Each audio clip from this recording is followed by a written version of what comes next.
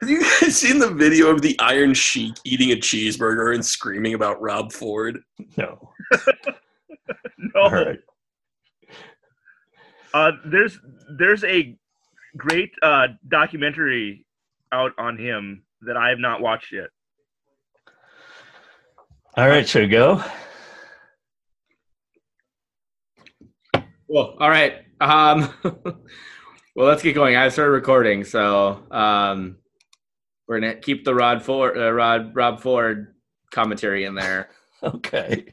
That'll be the Didn't mean to cut you off, MJ. Yeah. Oh, I wasn't doing anything important.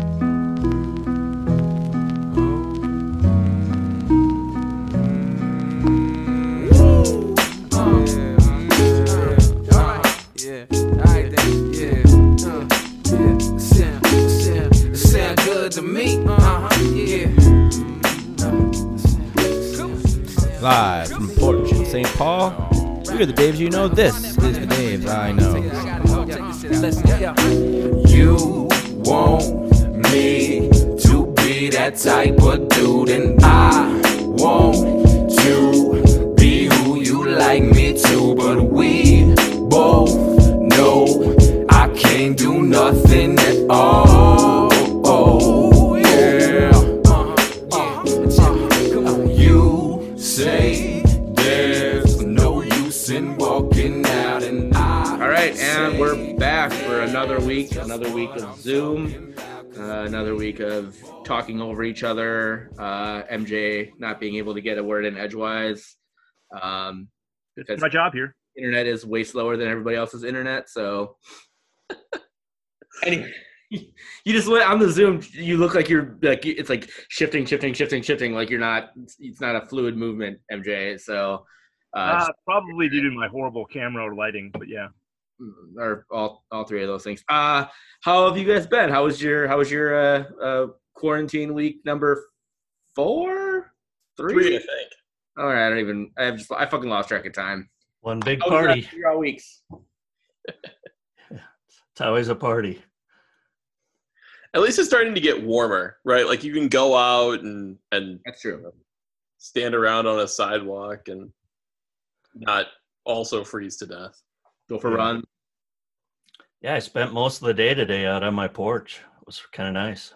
Yes. Supposed to be even nicer tomorrow. Supposed to get a thunderstorm. These are two good things. Yeah. I've been I like to bike, and so 30 days of biking kicked off at the beginning of April, so like midweek last week. So I've been biking every day.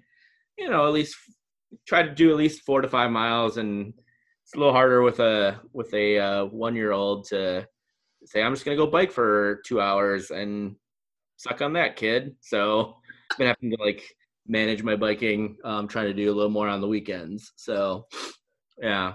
But MJ, how was your week? Eventful. Yeah. Yeah, got a lot done.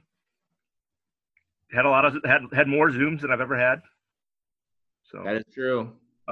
several of us got together and watched our first game from the Minnesota Sports Federation state broomball tournament.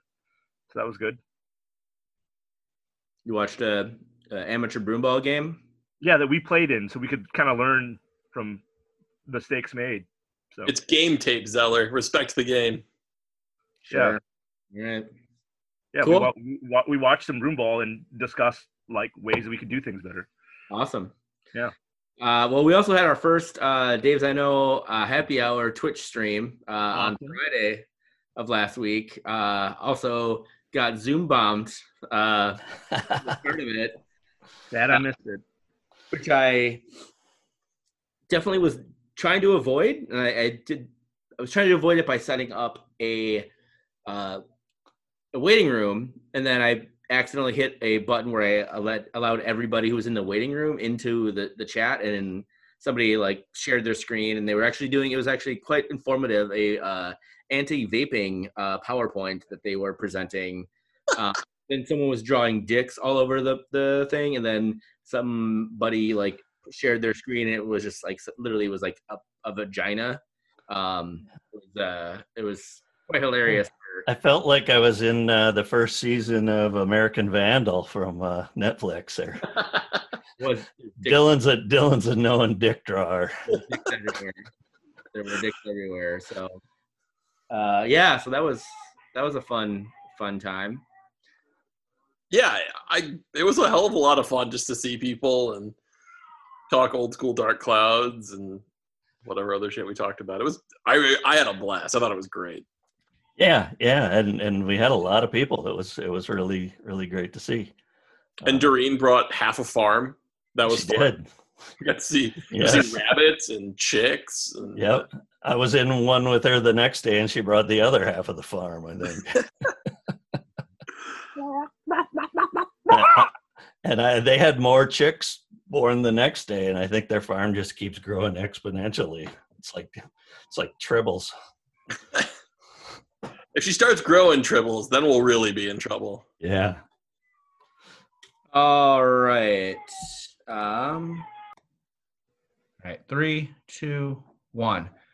All right. Well, that's great to hear on all that fun stuff for the week. Patreon,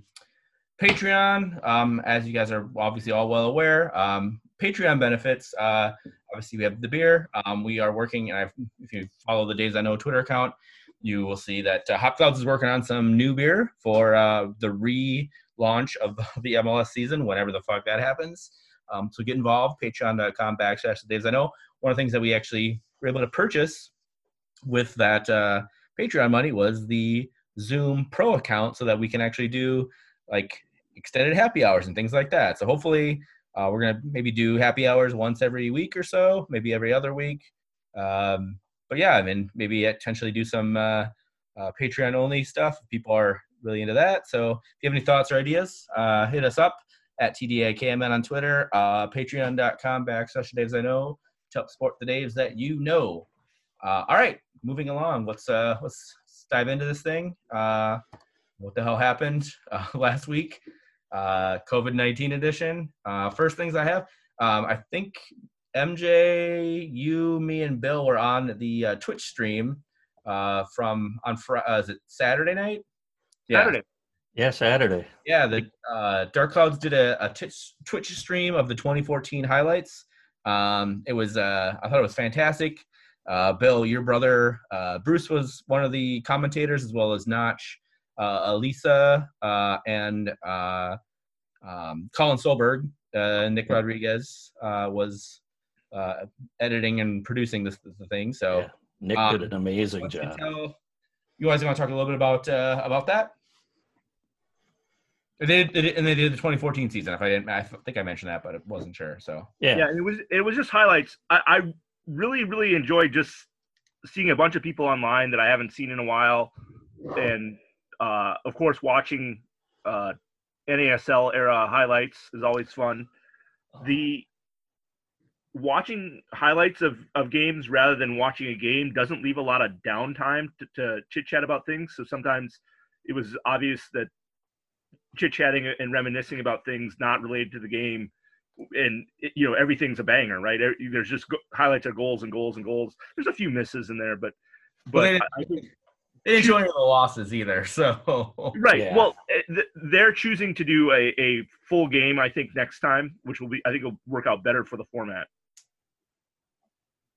Yeah, and next time will be in 2 weeks from last Saturday, so the 18th, I believe. I think they announced it on Twitter today, April 18th. It's let me pull it up. Twitch.tv /MN Dark Clouds. So if you already have a Twitch account, I literally signed up for Twitch because I was like, I was watching Wes play Football Manager because I had never played Football Manager before, so I wanted a little bit of advice. So I was like, oh, fuck it, I'll sign it for. I had no idea what the fuck Twitch was before I signed up for it. So I have a Twitch account now, and I don't know, maybe the Daves can do something on Twitch. I think that might be actually a great place for us to do our sort of MST 3K style Yeah.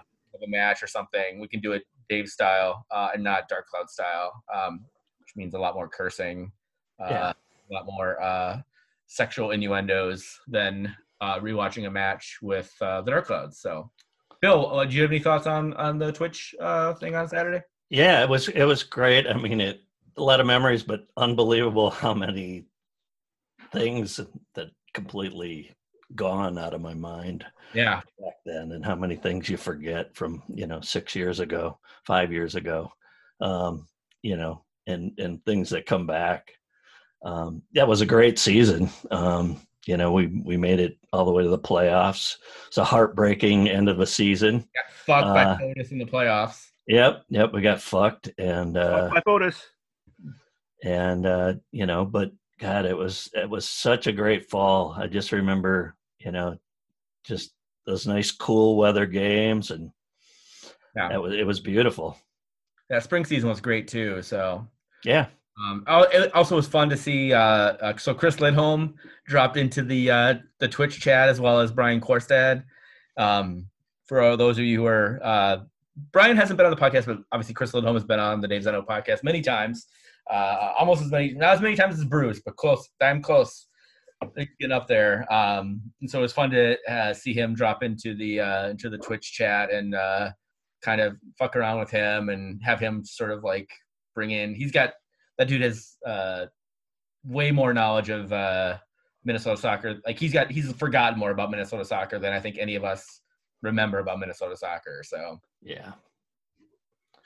So April 18th, I think, is when the next one will be. So keep an eye out if you're get the Dark Clouds emails. It'll be in there. You can follow at MN Dark Clouds on Twitter. They'll post a link, I'm sure. So there's been some like other sort of random soccer news that's happened. Let's start first with the easiest one, I guess, is MLS. They announced, I think it was a couple of days ago, that they're supposed to theoretically restart their season or restart training and stuff on Friday of last week. That obviously was not going to happen. They announced that they pushed their moratorium to April 24th. Again, I think that's probably they're just going to keep pushing it out several weeks at a time until they can actually start playing matches again, which maybe never. So who the hell knows? Do you guys have any thoughts on the MLS stuff? I mean, obviously, let's go back to several weeks ago when Dave, you called the over under at July 4th. I took the under just barely. I said June 20 something, which is making me look like an idiot, which is nothing new. But where is everyone else on that July 4th over under now? Where would you slide that one way or the other? I'm still on an over. I really think we're going to have like a small fall season, almost a tournament. I think one of the hardest things is going to be that you're going to have places that legitimately could probably hold certainly closed door matches, maybe even open, just depending on how things flow. And then you're going to have places where that just looks like ludicrous insanity. Yeah. So it's, I'm still going to, I'm with Bill. I'm still going to take the over on it, but I think there's going to be pretty loud calls for, hey, we could do have everyone in Portland, for example, or Denver, and we'll just do a big old tournament thing there, which isn't going to work either. But I think as we get past peak, people are going to start getting pretty stir crazy. And I think one of the first things you'll start to see are calls for sports to return. Yeah. Can you unpack, Dan, you said that it's not going to be equal, or some places would be able to do and not. Are you saying they'd be at different points of the outbreak? They would be peaking at different times? Yeah, more or less. So, we saw the first major U.S. city to get hit badly was Seattle. Yeah. And they are nowhere near in the shape that they were, 3 or 4 weeks ago. The nature of the outbreak, oh man, I don't know how technical we want to get. Basically, you have about 25% of the population that gets the virus that is asymptomatic, so they will never know that they had it. And right now, well, as of like today, truly like this morning, we have what's called a serological test, which then you can test people's blood to see if they have the antibodies that would be that you would get from a successful fight against the virus. So in theory, at least, those people then couldn't get infected and get really sick. We don't know whether they could be carriers yet. We don't know. There's a lot of things we don't know. Mayo Clinic is doing a big trial starting last Friday, to take a bunch of people who we know had the virus, we know fully recovered, and do what's called a convalescent plasma treatment, which is where you take their plasma and you inject it into current patients so that they have the antibodies they need to fight the virus. So, Wow. like, let's talk broad theory here. Let's say, well, and all of this is predicated on having enough serological tests to test like an entire population. But right now, today, Seattle probably has a massive number of recovered fully recovered cases, some of which were asymptomatic, some of which people didn't know they had it and just thought they were super sick for a while, or they were pretty sure they had it, but they couldn't get a test for sure. So let's say come June 1, that 75% of Seattle's population cannot get the virus again, we think. Let me rephrase that more accurately. 75% of the population at one time or another had the virus and fought it successfully. For them, they could fill a stadium then with people who were not a danger to themselves or others. That is then not going to be true for a place like, let's say Dallas, which hasn't reached its peak yet and probably won't for another couple weeks. So all of a sudden you end up with a population in one place that could probably host a game safely, but their opponents couldn't. And that's just going to be true based on when first cases hit. It's going to be true based on how effective social distancing was there. And I think one of the hard things is going to be that Minnesota, because we social distance so effectively and so early, is going to be on that earlier side. I think people here took it more seriously, and that sounds like a moral judgment. I don't mean it that way necessarily, but I mean, we saw, I think it was the first weekend of the shelter-in-place order, traffic around the cities, which is a pretty common proxy variable for how seriously people take shelter-in-place orders. Traffic dropped 80% in the metro, and that is a massive drop. I mean, you couldn't, short of a zombie apocalypse, you couldn't ever expect to see that, or like every road in town being under construction all at once. So, but the hard thing about the United States is it's really, really big. We're going to talk later about the fact that Germany already has clubs training again, and they can do that because Germany is sort of a self-contained unit. They could close borders. They could do a lot of things internally that made them distinct from other Western European countries. So, for example, the distance between Milan and Munich is almost exactly the same as Seattle and Minnesota. And so Italy needs to maintain their protocols. You couldn't even have a discussion about, maybe we should open up the stadium in Turin again. It'll be great. Like people would riot because against whoever suggested that, because it's such a stupid suggestion. And yet in Germany, because they took the case so differently, you can have that conversation at least. So that's a little bit where the U.S. is going to be in a very interesting position trying to get sports back on, because you do have to have the sort of nationwide consensus. You can't go sector by sector. But there's a huge asterisk on it, though, that we really don't know if you can reinfect or not. Right. Yeah. You know, there's also there's until today there was 9 states that still were not enforcing stay-at-home orders. The fucking governor of Georgia just was like, I only knew 24 hours ago that people who are asymptomatic could infect other people. We have a dearth of knowledge in this country, and we have literally people Iowa doesn't have a stay-in-place order, and there are I know for a fact that there are Iowans who are Minnesota United fans who would come up here, and I'm not saying that they are the idiots who would. I blame them. Yeah, I would blame Bancroft Gagne and Iowa Loons and all those. Iowa Loons. I'm sure that they are doing their part. They are staying in place. They are not the fucking idiots, the Republican idiots that are running Iowa right now. But the fact that it's different in every state. Also, I mean, what do you do? Do you only let home fans in? So like just like Sporting Kansas City, like Kansas City, Kansas is not great right now. Like, do they just not let Minnesota fans in, or do Minnesota fans even want to fucking travel down to Kansas City, knowing that they could very well, if they're stopping in Iowa for gas, get infected with COVID because fucking Iowa is fucking Iowa. So yeah, it's a crazy situation. So I said 4th of July because I figured that would, if you started at 4th of July, you could probably play an intra-conference schedule, home and away. You'd get 24 games then total.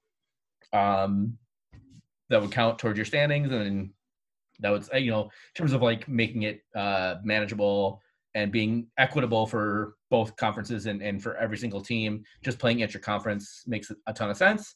I am also heavily leaning towards that we might start in maybe August. I don't think the state fair is going to happen this year. No. So if the state fair is not happening. Would you go to the state fair? I would not. No. I mean, my family loves the state fair. Yeah, me too. Fucking state fair this year. But the other question here though is is MLS willing to do it in closed stadiums?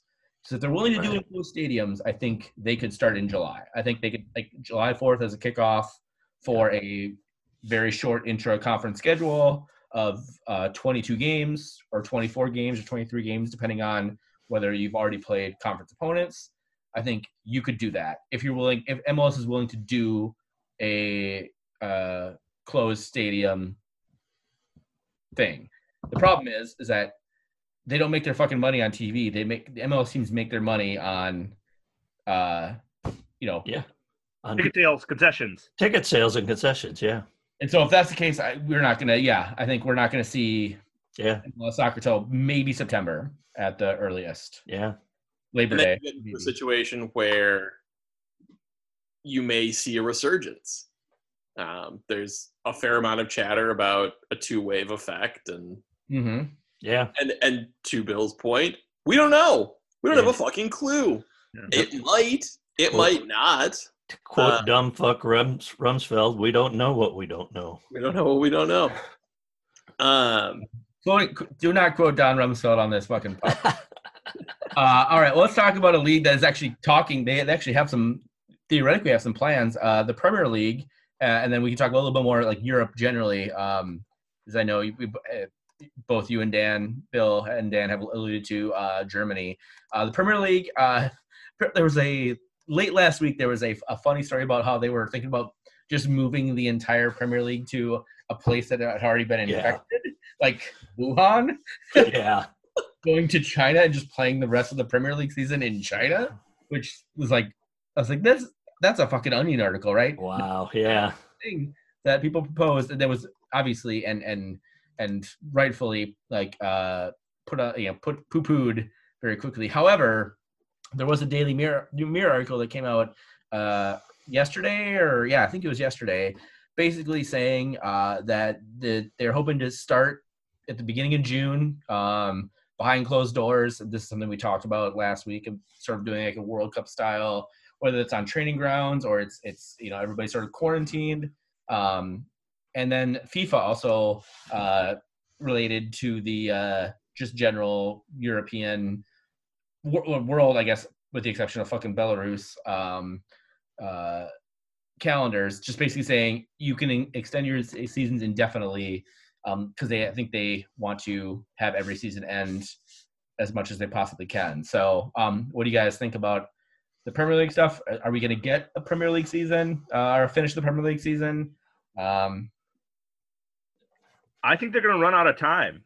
I think they're going to run into August, where people are wanting to start their the FA Supporters Shield and things like that.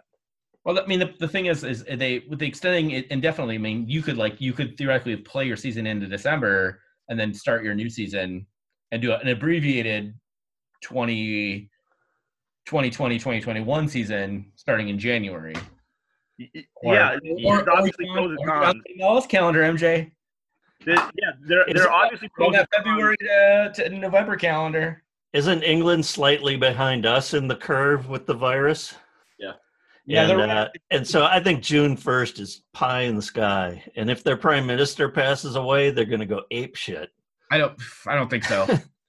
But I think the biggest difference between England and us is that they care more about their TV money than they care about their fucking gate money. They're not opposed to playing behind closed doors, if it means losing $750 million or $1 billion or so. Well, I can't remember what it was, but it's like their gate receipts are insignificant compared to each team gets from their TV contracts.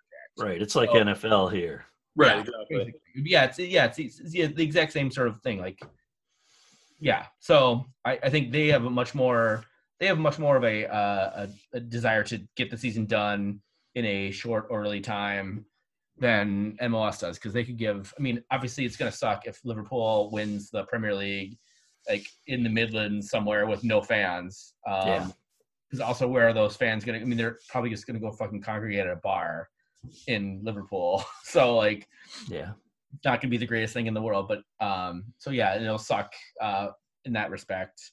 You know, suck for teams that like qualify for Champions League, or if Sheffield or Wolves make a run and qualify for Champions League, something. It'll suck that they're not going to be able to celebrate with their fans for that. But there's so much more fucking money involved in European soccer than there is in MLS soccer, that they have a much bigger impetus to get those games done.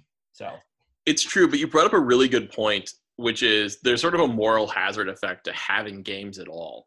So, I mean, let's say a counterfactual here. So you ship every Premier League player to like Gibraltar, whatever. You sequester everybody on the island. You're doing temp checks every day. You can ensure everybody is a healthy 100%. So the players are safe, and that's a huge thing. A lot of this is going to come down to, do the players feel safe? Players, referees, TV crew. I mean, it's not just the players, like team staff, like doctors, things like that. It's like, I think that's the thing, is that people don't necessarily, they are not considering, like, when they say, oh, World Cup style camps, that's great if it's just the players, but it's like, is it just the players? Or you're not going to let the players bring their wives or kids? Right. Okay, fine. But like, you also have the TV staff, like all the TV crew and radio crews. And I mean, you have to make it as bare bones as possible, but it's still, I mean, that's still what, a couple hundred people a game? Right. Yeah. Well, and so the moral hazard component that I was talking about is if you stage games, people are going to go. Yeah. There's a massive incentive to be the speakeasy style bar that opens up, that, one firm or one supporters group or another congregates at. It's all word of mouth, whatever. Like, it's fun, it's illicit, it's a disease hotbed. Like, this isn't some vice law that people are flouting. Like, they're. Yeah, I just don't get how insurance is going to work with all this in our country. What was that? I don't know how insurance is going to work in our country, with insurance companies letting stadiums reopen and things like that. Yeah, that's a good question. They're going to, want different rates. That's the other big thing too, is like, what are insurance policies do leagues have about canceled seasons? Like, at what point does it make sense for MLS just to cancel their season and say, fuck it? And, if there's, assuming that I would assume they have some sort of insurance policy on something like this happening. Probably not, but I would feel like you'd want to have something like that. But boy, if that happened with my car, my rates might go up a little bit. So I wonder what might happen. Yeah, just on a local, like, small sports level, Broomball canceled its last two major tournaments of the year. One was we had someone who would have liked to put it on. He says, like, none of my insurance people want to cover if there's an outbreak in the arena. Yeah. And so, that's that insurance companies affecting how sports work in this country. Who is going to insure, oh, you want to have it this date? Yeah, we'll insure, if, they already have the standard insurance policies for if someone gets hurt on the job, there's blood that leaks at the stadium, something like that. Yeah. This is a whole nother ball of wax. Yeah. The USA Broomball was willing to forward $325 of our $500 for USA Nationals for next year. So we lose $175, if you will, but we can basically put that money towards Nationals next year.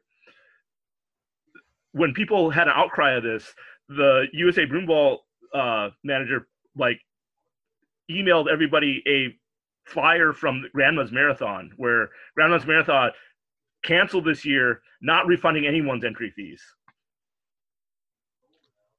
Yeah, and I mean for particularly smaller tournaments and marathons and sort of one-off events, like,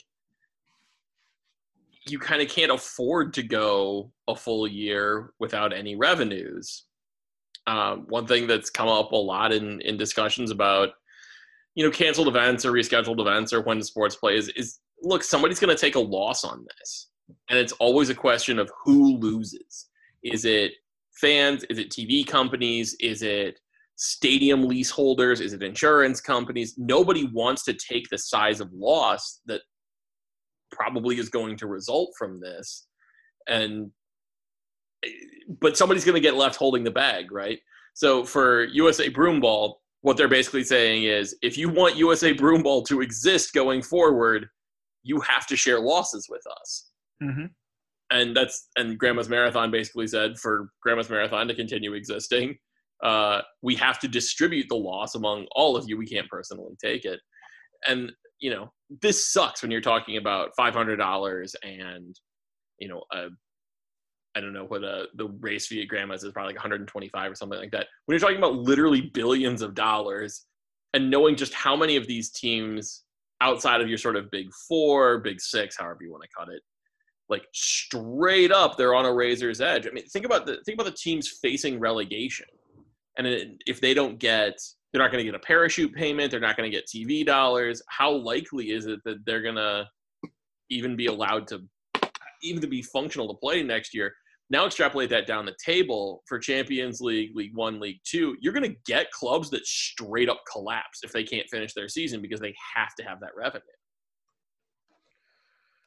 Yeah, so I feel like there's some force majeure language in contracts, especially at like the EPL and championship season. Let's talk about some other more light stuff. You don't want to turn this into an insurance podcast? It's been an epidemiology podcast, thanks to Dan Wade, and then it's been an insurance podcast. Can we get an actuary in here for next week? Do you know an actuary? I used to know an actuary, and he was like, and maybe a comptroller the following week.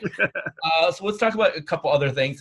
So Liverpool, to the delight of everybody, announced that they were going to take advantage of the government scheme of furloughing their their game day employees, letting the government pay 80% of their salary, and then Liverpool picking up the other 20% to make them whole. And then, of course, there's an outcry of people, mostly a lot of supporters, basically like, this is like $1 million of your $430 million grossing team last year. What the fuck are you doing?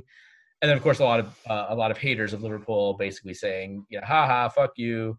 Because Everton supported all their staff. So yeah, and then Liverpool did the right thing. They reversed themselves today and said, no, well, we're not going to take advantage of this thing the government was actually offering every single team. And Liverpool, this is such a crazy thing, because Liverpool, in terms of like their team and Jordan Henderson and all that, they've actually been on sort of like the cutting edge and the front line of being proactive about this stuff. The fact that they did this was just reeked of Minnesota United front office level of incompetence, I guess. Yeah. With way more resources. Yeah, luckily they reversed course a lot quicker than Minnesota United has done when they've done dumb shit. So, but I really want to talk mostly, guys, about all of the EPL football players releasing videos saying about how you should not go out, you should stay home, stay safe. and then getting busted. And then they do. Not staying home, not staying safe. Jack Grealish being one, basically put out a video, and then literally like within less than 24 hours later, like was at a party and crashed his vehicle out from the event. And then most recently, this is very, I love the good schadenfreude of Man City fucking up. Kyle Walker having a sex party. Literally, again, like 24 hours after he put out a video saying, stay home, stay safe, all that. I want to know what a Kyle Walker sex party involves. Is it just him and some hookers, or is it, do you really want to know? Yeah, I do. Kyle Walker sex party? The article said escorts, Bill. Okay. Yeah. Yes. Yeah. So there's a line. Not stay at home. There's a line from the very first episode of Arrested Development where Michael says to Job, he says, "Are you going to do one of your tricks?" And Job says, "Tricks are for whores, Michael." and they turn around and there's like 8 little kids waiting for Job to do the trick, and they're all sitting there with their mouths just gaped open. Yeah. So it was 2 escorts, him and a buddy, 2 escorts. He did that on the night before. He issued a message. This is on Tuesday, and then on Wednesday he issued a message imploring people to observe quarantine rules. Number one, how fucking like, I don't know, baller's not the right word, but is the British press and the British tabloids to go after fucking Kyle Walker to be like, yeah, we got you, buddy. Fuck yeah. Anyways, yeah, they are like bulldogs when it comes to fucking over their fellow citizens. They're prudes, and then they put nude women on the 3rd page of the paper or whatever. So, anyways, since I know Kyle Walker listens to this podcast, I'm sure Jamie has told all of the Man City players about this podcast. I would just like to say that, not that long ago, several people on this podcast told me for the first time about this thing called internet porn, and that is a safe alternative in this time. And he didn't have a sex party. He's a John who hired a sex worker. You didn't think he had sex at the sex party? That's not a sex party. Come on. A sex party is like more than 4 people. I just feel like we have not explored nearly enough sex parties, enough seriousness. The fact that Kyle Walker, who is notorious for falling down on defense, has once again fallen down on defense. I also take great schadenfreude in this because you can take the Spurs out of a player, but you can't take the player out of Spurs. Sorry, vice versa. You can take a player out of Spurs, you can't take the Spursiness out of a player. Wait, he plays soccer? Yeah. Anyways. Yeah.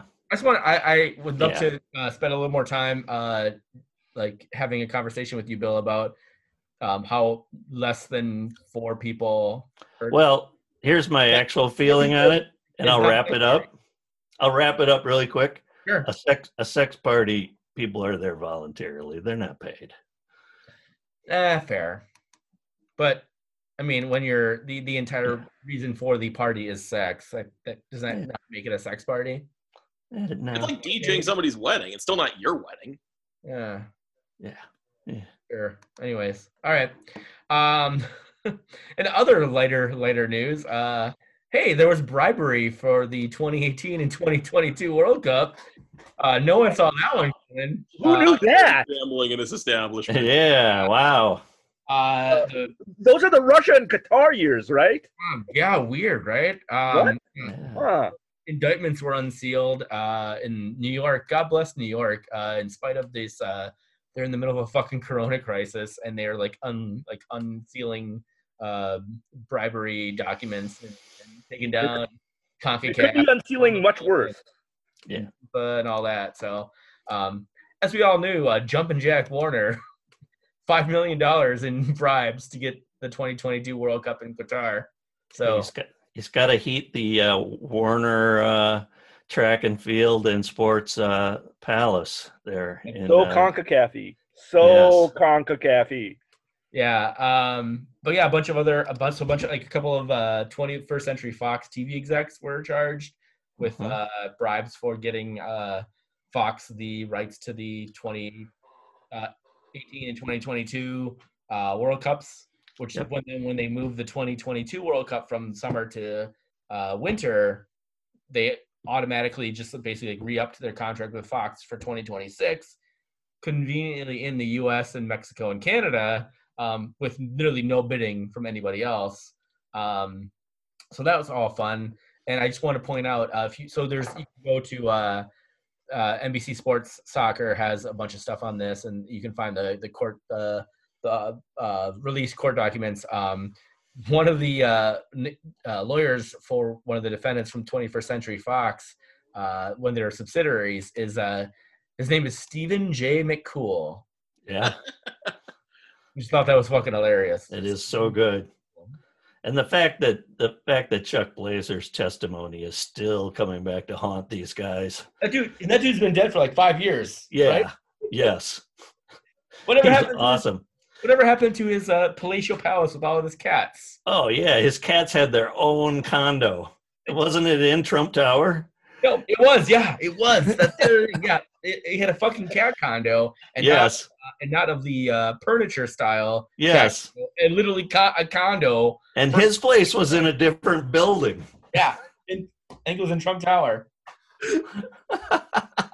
The gift that keeps on giving. There's an awesome picture of him with Miguel Ibarra out there.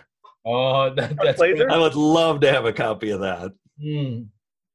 If you, Dave's, I know listeners, if you have access to a copy of that picture, send it to us. We will give you American dollars for that picture. So, all right. The one interesting thing coming out of this, though, is look, FIFA's too big to get sued by member nations. Everybody's sort of doing it. Everybody's sort of yada, yada, yada. Disney, which owns ESPN, very legitimately could sue Fox over this. And I would love to see that in much the same way that I would like to watch like a heavyweight fight. Because I read court documents for fun. Because I'm a huge dork. And as aforementioned on this podcast, a waste of a Y chromosome. It would also be hilarious because Disney owns parts of Fox. Yeah. So that again, but they don't own. Well, they obviously don't own the RSNs. No, and they don't own they don't own the sports stuff. And they don't own the Fox Sports. Yeah. So then they could sue. What is it? So would that be Sinclair? Yeah. Yeah. Good. Fucking sue Sinclair. Well, so interestingly, Sinclair is broke. Yeah. Are they? Yeah, because they're not getting any ad revenue for the ungodly amount of money they spent getting RSN rights last year. Nice. So they have a massive amount of debt. So if Disney turned around and sued them over this, they could take over the RSNs. Which they would then have to resell because the Justice Department isn't going to be like, lol, you couldn't buy them outright, but you can sue somebody for them. Yeah. No, the sad part about this is even if ESPN gets some sort of deal out of this, it won't be in time for the 2022 World Cup, and that means another 2022 World Cup without hearing Ian Darke on the mic. So, yeah, that 2022 World Cup is going to be horrible. I mean, it was, but now like if they're fucking set up their season, it might actually work out perfectly. Weirdly enough, FIFA in their corruptness might have actually done something right. So let's take a break. We're going to come back. We'll talk about MLS 25. We'll check in. Minnesota United actually is in the news recently. We have a couple other things to talk about. But yeah, let's take a break and we'll be right back in a minute. You want me to be that type of dude, and I want to be who you like me to, but we both know I can't do nothing at all. Oh, yeah. And we're back, and there actually has been some signs of life in European soccer. Bill, you want to tell us a little bit more? Yeah, so some of the Bundesliga teams are actually starting to train together. It's not the biggest teams that I've seen. I saw Gladbach was training. Did you see anything about Bayern, Dan? Bayern Munich is back up and training. Okay. Yeah.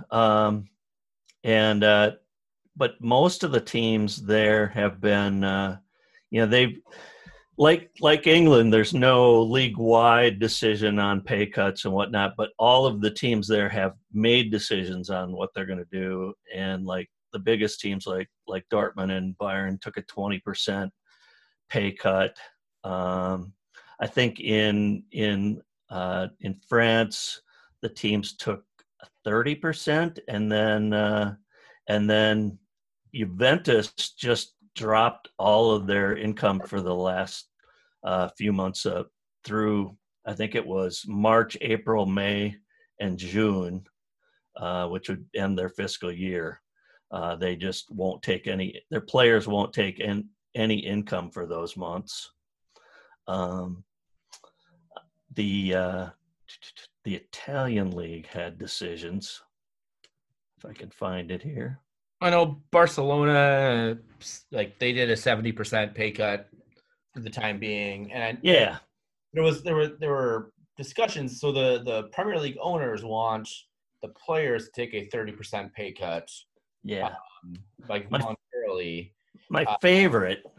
There's pushback. There's pushback from the players though, and it actually makes a lot of sense in terms of like labor markets. And if you are a pro-labor person or anti-labor person, is like, if we take this pay cut, like our taxes aren't going to go in, like that's money that's going to be taken away from the NHS. Whereas if we, decide to, hey, we're going to give 30% of our paycheck to is this NHS. A charitable contribution or is this a pay cut? And, I tend to be on the side of players when it comes to don't let the owners fuck you over and take your money, because that's how you roll shit back, right? So if the players are willing to say, hey, we're going to take 30% of our paychecks and we're going to dedicate it to either like, hey, helping save, the 7th division of England soccer or whatever, or, we're going to help with COVID relief or whatever, things like that. I think that is a much better use of their money. Also, you're not bailing out fucking billionaires. Right. And the players union in England, the head of it, Gordon Taylor, I think there's a decent interview with him in The Guardian from yesterday about it. And, he talks about why you shouldn't take a pay cut and it should not be called a pay cut. Yeah. And it's worth finding and taking a read. There was another thing in there about Dortmund turning their the supporters end of their stadium into a hospital for treating people with coronavirus, which all the German teams are community owned, and so that just goes back to what it really should be. Yeah. I mean, even like oligarchs like Roman Ibrahimovic, like the hotel he owns, like he basically like let it go to like NHS employees in London to like have them be able to like be close to the hospitals and things like that. So like they're, even the fucking Russian oligarchs and oil money guys are actually doing shit, which is it's a pretty crazy state of affairs. So with not a great transition, but let's talk about the very first season of MLS. Yeah. If you weren't following today, the 6th of April was the official 25th anniversary of the very first kickoff of MLS. And so ESPN2, as well as MLSsoccer.com, which does not recognize us as a Minnesota United podcast. So fuck MLSsoccer.com. But they have a bunch of stuff up on the 25th anniversary season. There's been a bunch of matches. Actually, there are matches that are still going on in ESPN2 as we record this podcast. Couple that stood out that were on the very first match of MLS history, San Jose Clash versus DC United. This is before the earthquake. And then another classic match they showed was DCU versus LA Galaxy 96 MLS Cup final. Yeah. Placed in New England when this is back still when MLS was doing Super Bowl style neutral venues for their finals. So what wants to start? I will, since it was the first match. Okay, yeah, San Jose Clash versus DC United. So to kind of set it up, so DC United's coaches were actually Bruce Arena was their head coach and Bob Bradley was his assistant coach. Yeah, and they took that job. MLS kind of came around really fast because they had already taken the job as the Olympic coaches.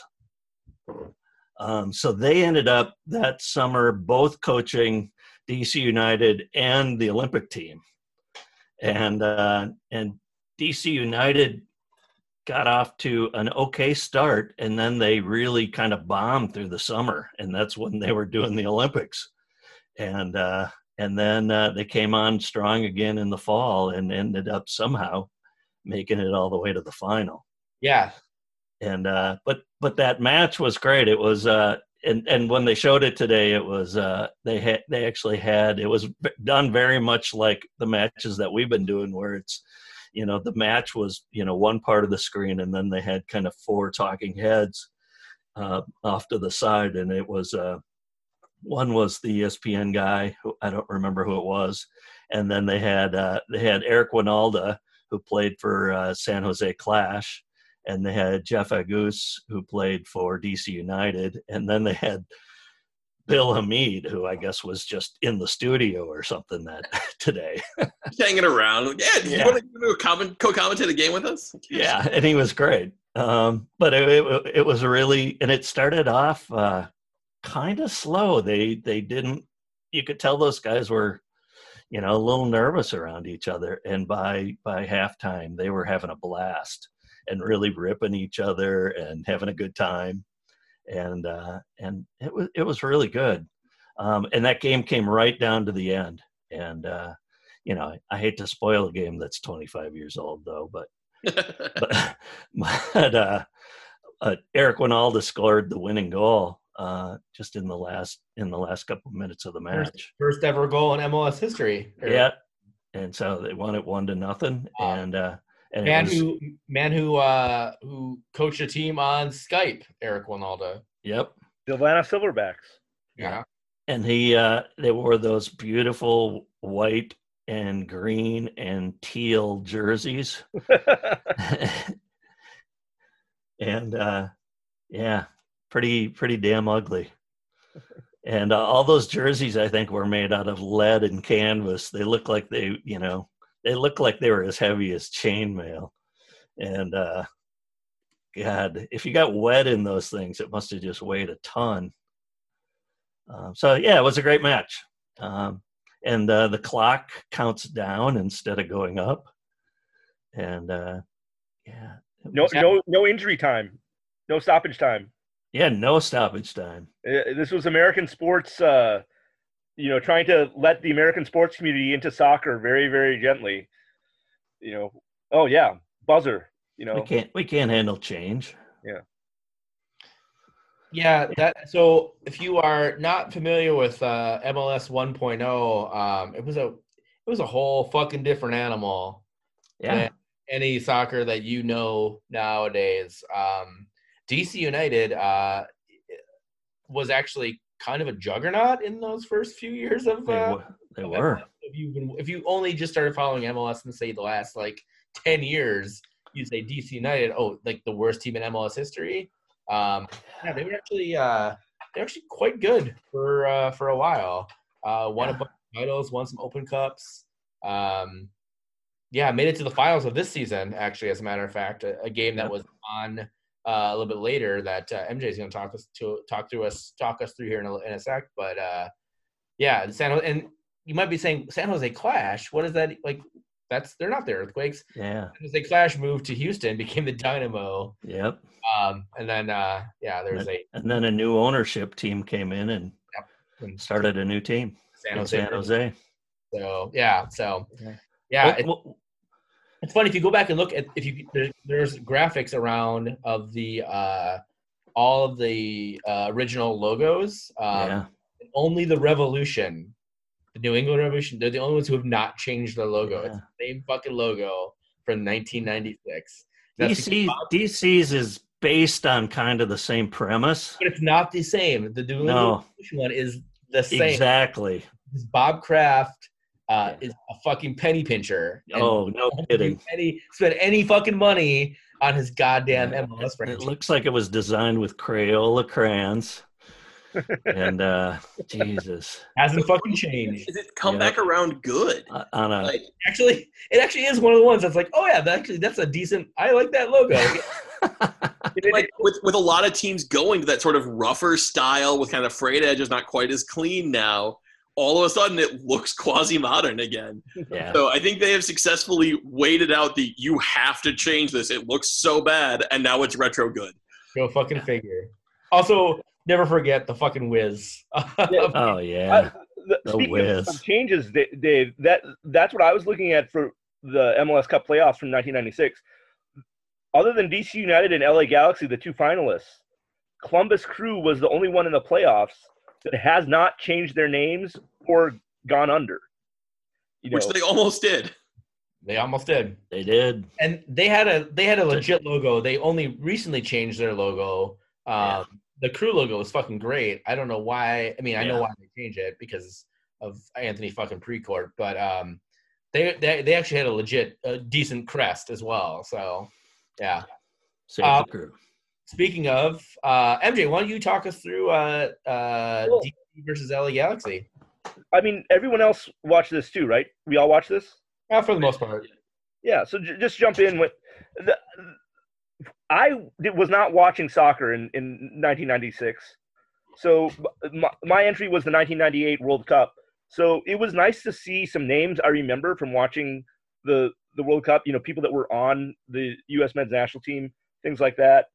That brought back some memories, but I have no memories of this because I wasn't watching MLS. So it was shocking to me to see a clock that counted down, that there was no injury or stoppage time, that every time there's a potential offside rule is being explained in an excruciating amount of detail, and this was all new to me. So sponsorships on the backs of kits, underneath the numbers. And I'm wondering if MLS said, if you pay a little bit more money, sponsors, we'll put you on the front side like every other league in the country, world. But whatever. Except Mexican. Mexico's always had the back sponsor. So I suspect that's where they took it from. I think they didn't want to have sponsors on the front of kits because it was not American. Like they knew like they could get away with it on the back because Liga MX had it, but yeah, I think it was mostly because like every American is conditioned to see the team name on the front of their shirt, right? Chicago or DC United or Twins or Fire or whatever. Like they're not conditioned to see Bimbo. Yeah. Makes sense. Or Gillette Health Services or United Health Services or whatever. So the thing that really struck me about the shirts was how big they were. These things were the size of starter jackets. And just like Bill's point, they looked freaking heavy. Yeah, they looked like the old school like baseball jerseys that were made of wool. Yeah. And then in this game, for those of you who didn't watch it, it had rained like 2 inches the day before, or like 3 inches over the course of the last 2 days, and was pouring. If they had played this game in a pool, it would have been drier. Foxborough got hit with Hurricane Lily, and then in the aftermath of Hurricane Lily, a huge nor'easter went through there. And so, like, these wool-ass looking shirts go from, oh, that looks heavy and vaguely unpleasant, to those guys actually can't move very effectively. Looks like a weight vest. It seriously did. But it's weird. I have jerseys from like Liverpool of like from like the mid '90s, and it's the same thing. Like I put that jersey on now, and I'm like, I walk around in it, and I'm like, how in the fuck did someone run around and sweat in this thing? Yeah. I'm walking around, and I'm like, it's like a fucking lead vest on me. Like compared to like the shirts I have now from like Minnesota United and Liverpool and Minneapolis City, I wear those, and it's like I'm not even wearing a fucking shirt. It's like breathable and all that. But like I put on like my Carlsberg, my Liverpool like long sleeve green Carlsberg jersey, which is, to be fair, a large, and I wear a medium. and I'm like fucking swimming in the goddamn thing. Like how? So for any young you an MLS thing, I think it was generally a jersey technology thing. Yeah, for any youths listening to this podcast, wicking technology was not always there. This is wicking technology that actually takes moisture and helps evaporate that away from your body is a very, very new invention. Yeah. So it was really hard to tell. So I tuned into the game kind of expecting to kind of lull MLS 1.0. And I do want to double back and ask the question when MLS 1.0 ended. But honestly, the field conditions were so bad, you couldn't even tell what the level of play was because it was the equivalent. Like, guys would overhit passes by a third, a half too much, and the ball would just stop. So it was very difficult to judge the quality of the play. Local hero, Tony Sané, scored DC United's first goal as part of the comeback, so that was fun to see.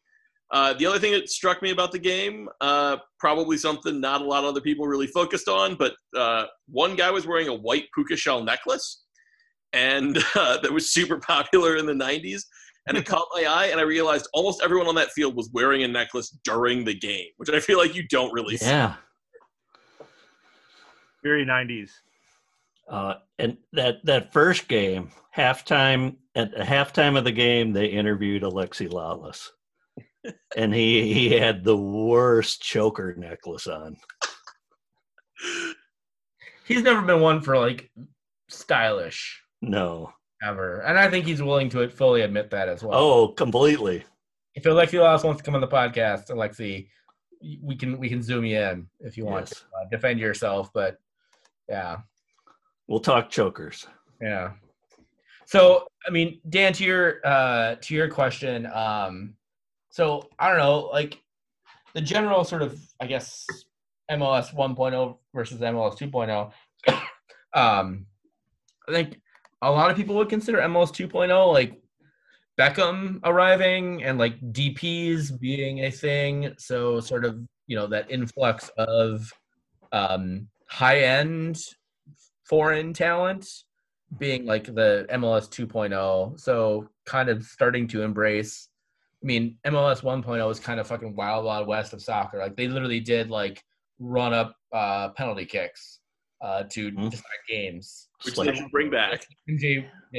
Golden goal, like, overtime rules and things like that. So, yeah, I think so 2.0 would, I think a lot of people pinpoint 2006, 2007. I think 2007 was when David Beckham joined the league. And so, and that's when they, MLS started creating rules specifically for the LA Galaxy to take advantage of the league and take advantage of, having owners with money, and Herbalife being a shell corporation and our pyramid scheme. Pyramid. Took everybody's money. So I think that is like 2.0. And then, I don't know. I guess technically I think we're in MLS 3.0 and 3.0 being, sort of NYCFC, Atlanta groups coming in with, ownership groups coming in with a lot of money and sort of changing the game in terms of the, young DPs and things like that. So yeah, and rapid expansion. Yeah. So yeah, like 1.0, like the end of 1.0, basically like what the Fusion folded, the Miami Fusion folded, and there was one. Who was the other team that folded? The Tampa Bay Mutiny. The Mutiny folded. Yeah. And then the San Jose Clash moved to Houston. Yeah. And it was like very sort of kind of dormant, but And at the end of 2.0, sadly, we lost Chivas. R.I.P. Sadly, are we sad? Pour one out for Chivas. Are we sad about losing Chivas? Pour one out. A Chivas for Chivas. Wear your Chivas jersey next time you're at an LAFC match. Wow. You want to get fucked USA. up. That's a good way to get fucked up. Those people don't even know who they are. No, they really, but they hate when you call them Chivas. Chivas FC. Listen, when the LAFC came to town last year, when West put on the board Minnesota United versus Chivas, some people came to the Black Heart from the LAFC fan groups and were like just fucking livid. That was what it was on the board. And They got the bartender Tony to change it to LAFC, but they were fucking living. I mean, in like living in like a fun like, haha, That's awesome. Like, fuck you, but like we get the joke, but fuck you, kind of thing. So, anyway, That should be. Yeah. Cool. Anything else on MLS 25? Obviously, to return us to the Hairstyles podcast of lore, the DC United in that first MLS Cup final, which the trophy was not a cup. It's a giant soccer ball with some laurel leaves on it or something. But okay, they called it the Cup, MLS Cup. The DC United clearly won the hair contest. You had hockey hair, John Masner. You had massive mane, Marco Echeverry, and action villain Jeff Agus, who had both long hair flow with a ponytail that wasn't separate from the flow. Yeah, soccer the whole world round had hockey hair. At that time, it was insane. And yet it was all so much better than just a few years later, which they showed the MLS Cup in Landon Donovan's first season, when all 22 players had bleach blonde tips. Yep. Frosted Goon Squad. Oh. Yeah, they I have one other comment about it. I mean, a little bit of a sad thing is I know the league had some big plans for this year, it being the 25th anniversary, and it's sad we won't get to see any of that. Yeah, it is for sure. I feel like as much as MLS is now at a point where it has legitimacy, it is growing rapidly in world esteem. It isn't. People don't even joke about it being a retirement league anymore. Where we can look back at the 92, 96 or 96 season. One other thing from that final, Manny Lagos is on the bench, and because he was injured, and they're talking about him and they're saying what a great player he was, and then they say it, and his dad, there isn't a greater ambassador, PR person for soccer anywhere in the country. Which is true. I mean, absolutely. Yeah. So how cool is that?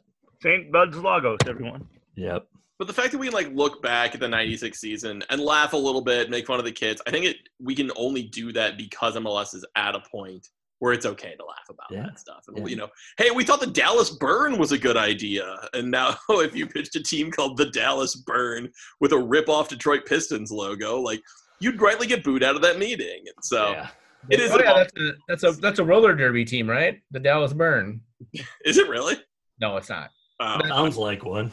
Yeah, you should be a roller derby team. David mentioned the KC Wiz earlier. What's that, MJ? You mentioned the KC Wiz earlier. Who? If you came up with a team named KC Wiz and want to market that today, you would be laughed out of the boardroom. Yes. Yeah. The early names were not great, but they were reminiscent of the American sports names that we sort of knew at the time. So it's understandable, but hilariously bad. Yeah, it took us 20 years to get out of it, but hey, we are where we are now. So let's talk about some Minnesota United news. Big news from the team. Obviously, they've been doing a little bit of stuff to help with the COVID-19 response. They donated a shit ton of food. The front office sewed and put together a bunch of masks that they donated to the Courage Kenny Rehabilitation Institute in Golden Valley, which is fucking awesome. I don't know if you saw the pictures on Twitter and Instagram today. They're great. They're like soccer balls and really cool stuff. So that's really great. The team is contributing to the St. Paul Bridge Fund, which is going to give money to low-income families and small businesses affected by COVID-19. It's up to, is that $3.85 million right now? Yes. Yeah. So and it's pending approval right now. Yeah. Yeah, of course. And so there's some parameters and limits on what that can happen.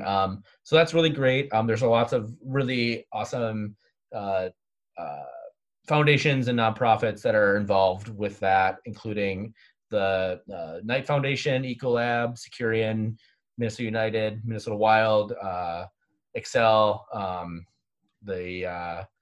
so lots of really good stuff. And then the other sort of bigger news that is, obviously affects Minnesota United fans. So full disclosure, I'm on the Neighbors United Funding Collaborative Advisory Board, and we've been trying to get the team engaged with this is basically the Community Benefits Fund for those of you. Hamlin Midway neighborhood, yes?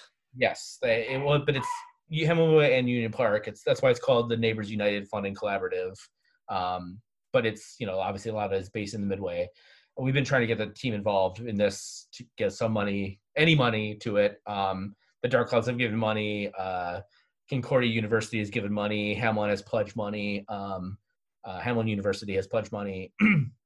Found out from the team that they're giving $75,000 to this fund, which is hosted actually by the St. Paul Foundation. So they're the fiscal agent basically for it, to help with COVID relief for small businesses in the Hamlin Midway, the surrounding area around Allianz. So that's really great. It's all the money literally just got transferred recently.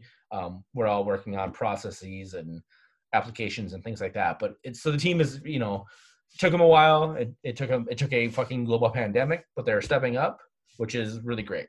And just want to shout out the team and Bill McGuire. So I think Bill McGuire is contributing half, and the team is contributing half of the $75,000, which is really great and is going to help boost this up and allow us to do other really amazing things. So thank you to the team. Thank you to Bill McGuire, the other Bill McGuire, Dr. Bill McGuire.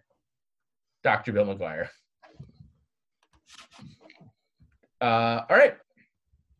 Stay in school, kids. Get your doctorate. Yeah. And then take over a health fund and short sell your stock and. No. That's a different felony. All right. Backdating, which does not undermine market confidence. All right. Speaking of a crime, one of the problems with this podcast that is a crime is you've given me a weekly spot for me to talk about One Saloon. I mean, I don't give it to you. It's there because you did it last week. And so do you want to do it this week? I can just take it away. Yeah. This is One Saloon, I believe, episode 3. But we're going to talk about Memphis 901. This is Memphis 901's first year in the USL Championship. They were not a team before. The ownership group is Peter Freund, who's the principal owner of Trinity Sports Holdings. Trinity Sports Holdings owns 3 minor league baseball teams and a 5th division soccer team in England, Dagenham and Redbridge FC. Seriously, they own Dag and Red. Yeah, you've heard of them. I lived in London for 3 months, so yeah. Oh, okay. I knew you would have heard of the Charleston River Dogs, but I didn't think, which is one of the New York Yankees single A affiliate that they own. But I definitely know the River Dogs. But yeah, I didn't know you knew Dag and Red. So of course. One of the teams they own is the Memphis Redbirds. They're a AAA affiliate of the St. Louis Cardinals. Another one of their owners, Craig Unger, is the president, general manager, and part owner of the Memphis Redbirds. And the third owner, who's also the sporting director and starting goalkeeper, is Tim Howard. Now, why are these guys, did I put them in the One Saloon segment? Well, of the former Loons they have a midfielder, Michael the Rocket Reed. He was on the Minnesota Stars in 2012 and then carried on with after Dr. Bill bought the team for 2 more seasons with Minnesota United. Defender Mark Birch from the 27-2018 season, and forward very briefly for 1 game he played in 2017 on a midseason loan from New York Red Bulls, Brandon Allen, all played for Memphis 901. Brandon Allen really gives this segment its name because it was once a loon. Yes, literally one time he entered the pitch and played some minutes for Minnesota United, and then decided he wanted more playing time and he went elsewhere. Now, what's weird is Brandon Allen, Michael Reed also played on another team together, which was the 2018 Nashville SC. This is USL Championship Nashville SC, not new MLS ownership Nashville SC, with one other player. This is the player that played with Michael Reed at college and at the NSL and at USL. Does anyone know who that is? Justin Davis. Very good, Texas. He played at University of New Mexico and for Minnesota United and for Nashville SC. So. I only knew that because I knew Justin Davis played for Nashville and is technically on the Nashville MLS roster, but we'll probably never see time with Nashville SC. So, And what do you guys know about Memphis's home opener? Did Tim Howard give up like 6 goals? Tim Howard gave up 4 goals. Welcome to the USL, Tim Howard. Oh man. All right. We asked you guys to watch the 2016 Open Cup and 2002 World Cup. We're gonna skip that segment just because this podcast is going really fucking long. Longer than I thought it would. We'll go back to those next week. So watch the 2002 World Cup round of 16 match, USA versus Mexico, and then maybe watch that after you watch the 2016 USA Open Cup match between Minnesota United and Sporting Kansas City at the Nessie. So watch Minnesota United and Sporting Kansas City first. Watch Dos Aceros second. Yeah. Let's jump into our tips, tricks, and treats to survive the Rona. I'm going to start. I've been reading a new book called Variations on a Theme Park. It's actually really interesting. It's talking about basically like how public spaces are disappearing and, cities and corporations are taking over. It was actually written in 2002. It's even more fucking prevalent nowadays. The other thing I'm doing with the Rona is I've been pretty much caught up in most of my reading. I started a Football Manager season, taking over Minnesota United, like 3 weeks ago. I'm actually going to start playing Football Manager from dealing with the Rona. Anybody else have a? You're going to fire Adrian Heath. Oh, I already did. I took over the team. I'm the manager. Yeah. Awesome. Yeah. So, MJ, what do you got? Tips and tricks. Shout out to both Wes Burdine and Sheila Reagan that are on other podcasts / radio shows for getting me into Babylon Berlin. Loving Babylon Berlin right now. And I also discovered how great baking soda is at cleaning pots and pans. All right. Nice. Anna and I are so we're also watching Babylon Berlin. We started it like a year ago, and then we just kind of stopped watching it. But Anna speaks both German and Russian, which are 2 of the languages spoken. Yeah. We watch it in German and or Russian with the English subtitles, so I can understand what the fuck's going on. And her favorite history subject is like the Weimar Republic. Yeah. Like a perfect Anna show. And I took German in high school too, and tested out of it in college. So I'm like, I can kind of understand them in German just a little bit, but I still need the subtitles. But yeah, Anna's just like, yeah, she just wants to watch it in German and in Russian without subtitles. So I did not take German. I took Spanish, but I really, really love it. The Weimar Republic's a very interesting time between the 2 world wars. And Thomas Tickwer, who is a very famous film director who did Lola Rent or Run, Lola Run, for those of you in the U.S., is involved with it. So that sold me on it right away.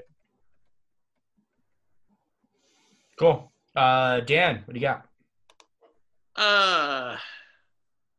Been cooking a lot. Made a brisket last week. I'm really going to start a campaign to get grills paid for by HSAs, because just going out and babying a massive hunk of meat for 8, 10, 12, 14 hours. It's good for the soul. I'm 100% convinced of this. I once took a day off as like a mental health day after just a hellish 2 weeks. Woke up early in the morning, got a brisket. I refer to that as my mental health brisket because it was the best day off and the best mental health break I've ever had. At the end of it, I had brisket, so that was great. So I recommend that. I'm doing a playthrough of Fallout New Vegas. Old school. It's about 10 years old at this point. For the PS3. It's weird. I'm a big fan of the Fallout series. As like, this post-apocalyptic hellscape. For those of you who don't know, it takes place in major U.S. cities after a theoretical war between basically the U.S. and the quasi-Soviet Union. I won't get into the lore, but it is basically retrofuturism. So what if culture had stopped developing in about the 1950s? It's very weird to be living through a global pandemic and playing a game that features completely abandoned cities where there's only 2 or 3 people around, where there's like one person working a general store in a town, and that felt like a weird set piece in a game. Like, oh, how could this possibly be that there's one general store and one person working there, even though they have no customers? And then you sort of walk around, like, oh, this is unsettling and unpleasant. But it's a great game. I highly recommend it. It desperately needs a remaster, which will never come for structural reasons. But go play some post-apocalyptic fiction and just be unsettled by it. Sometimes being a little unsettled isn't the worst thing in the world. Dan, I have a very selfish question about your brisket. Dry rub or wet rub, and what were your ingredients? Dry rub to begin with. Oh, shit. I'm making pulled pork tomorrow, and I was going to rub it tonight. Thanks for the reminder, MJ. I'm here for food. Dry rub that was like black pepper, white pepper, paprika, brown sugar. I don't even remember what else went in there. And then a mop sauce of Worcestershire sauce, an obsidian stout, and apple cider that I sprayed on like every 2 hours. Wow, that sounds amazing. I'm very finicky with when I go out and smoke. Hey, there are plenty of things to smoke, and I would say, why not smoke brisket? It's hard to get high on. I will say that. I'd say weed's awesome. I've been smoking. Me too. Yeah. A ganja. I'm reading a book. Yeah? It's called Siren Song. It's a autobiography by Seymour Stein. He was the head of Sire Records. Oh, wow. And he signed the Ramones, Blondie, Talking Heads. Wow. Who else did he? Madonna. He discovered all those bands. Who else did he find? God, just a million bands. Ice-T, Depeche Mode, The Smiths, The Cure. And he was one of those guys who probably partied harder than any of the bands he signed. He signed the Replacements. Nice. So yeah, good book.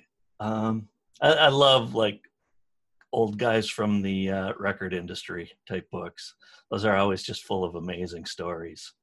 The other thing I've been doing, I've been writing a lot of music and I play synthesizer, but I've picked back up the guitar and I've just been going through YouTube, and there's all these little short, like 2-minute videos where people just teach you like old blues riffs.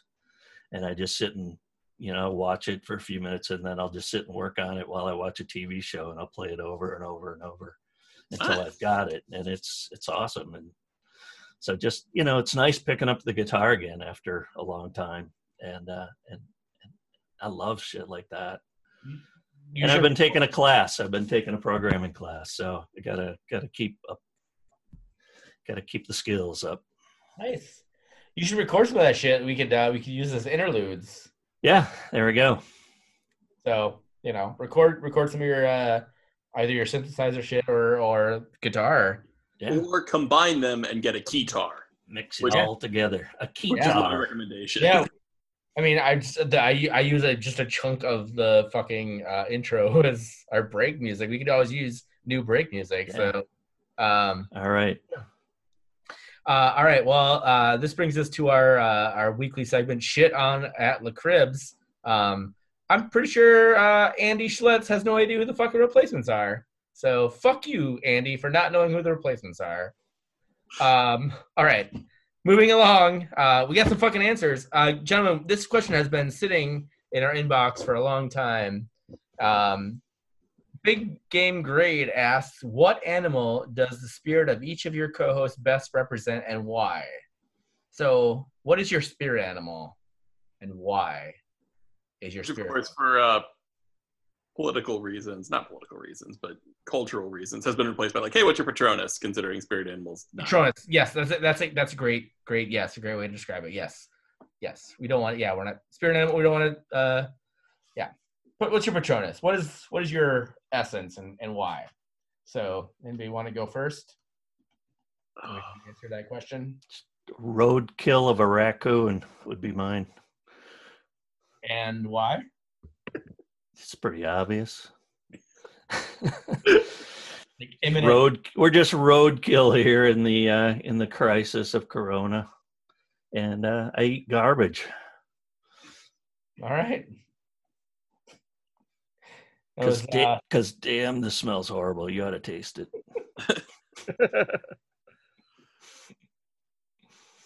If anyone Right. has ever met my gigantic cat, you can answer this. I have a 25-pound cat whose given name is Darmok, like the Star Trek episode, but I mostly just refer to him as the boy. And he is me. It's very weird to watch yourself with paws and fur but he and I have been through thick and thin together, and yeah, he's definitely my Patronus. All right. I'm gonna pick Remy from the Pixar movie Ratatouille. As someone who's kind of caught between two worlds, always kind of feels a little bit out of place, but a little bit at home, and really, really loves food. That makes sense. Yeah. I'm gonna say mine's a zebra.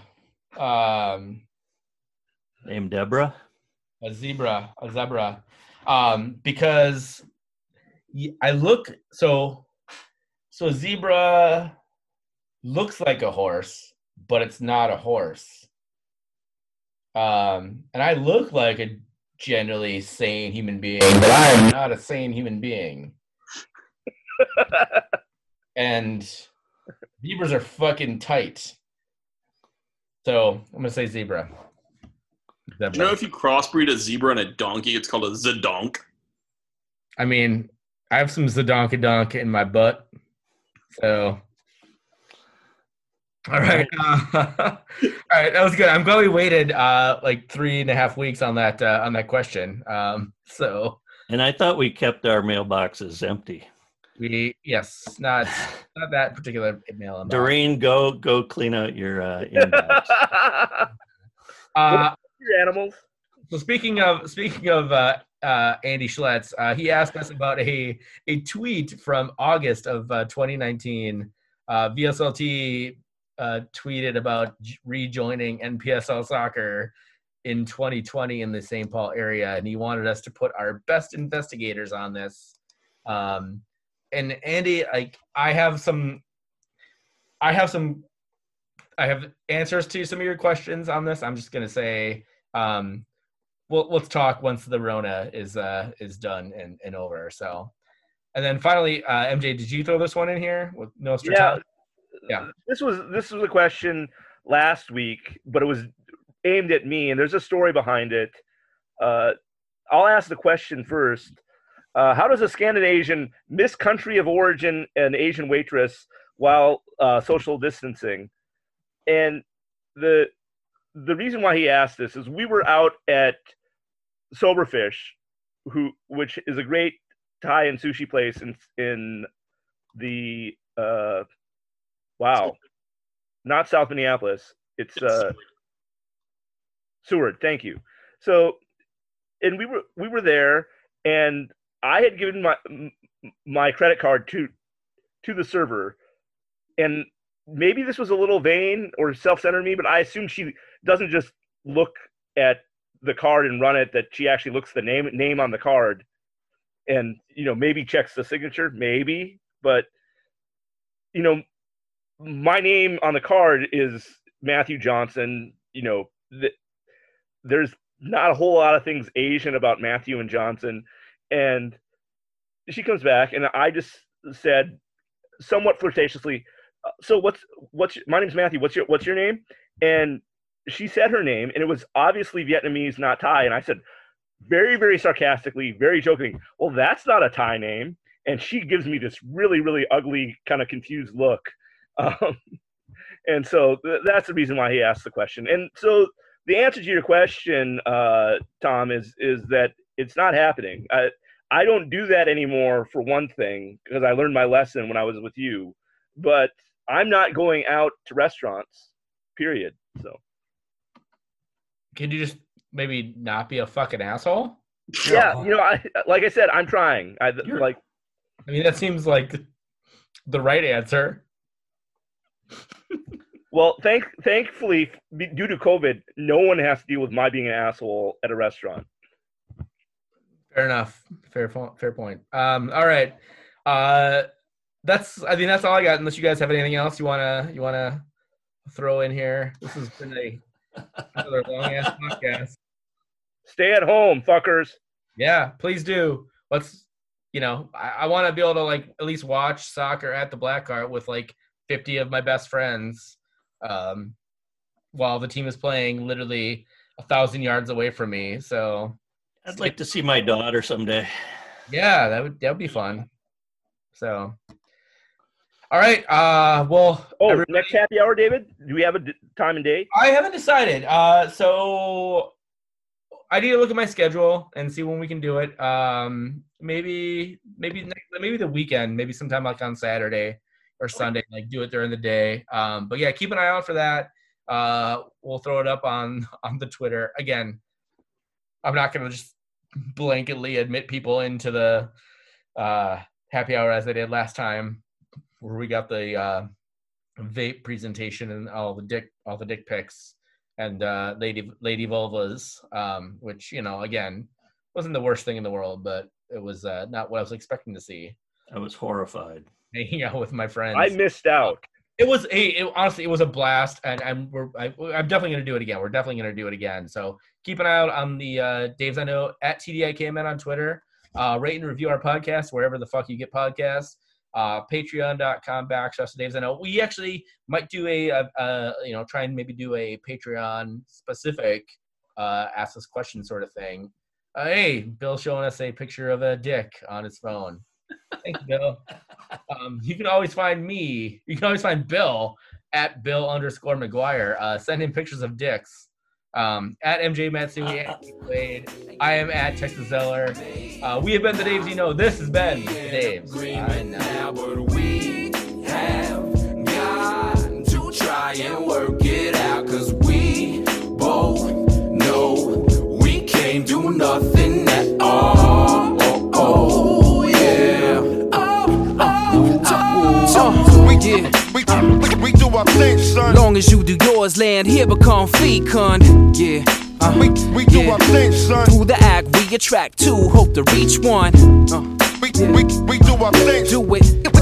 Do it. We do our thing, son. Some will paint a piece, some will spray with a machine gun. It's mad work to be done. We do our thing, son. I can't do nothing at all. Y'all know we can't do nothing at all.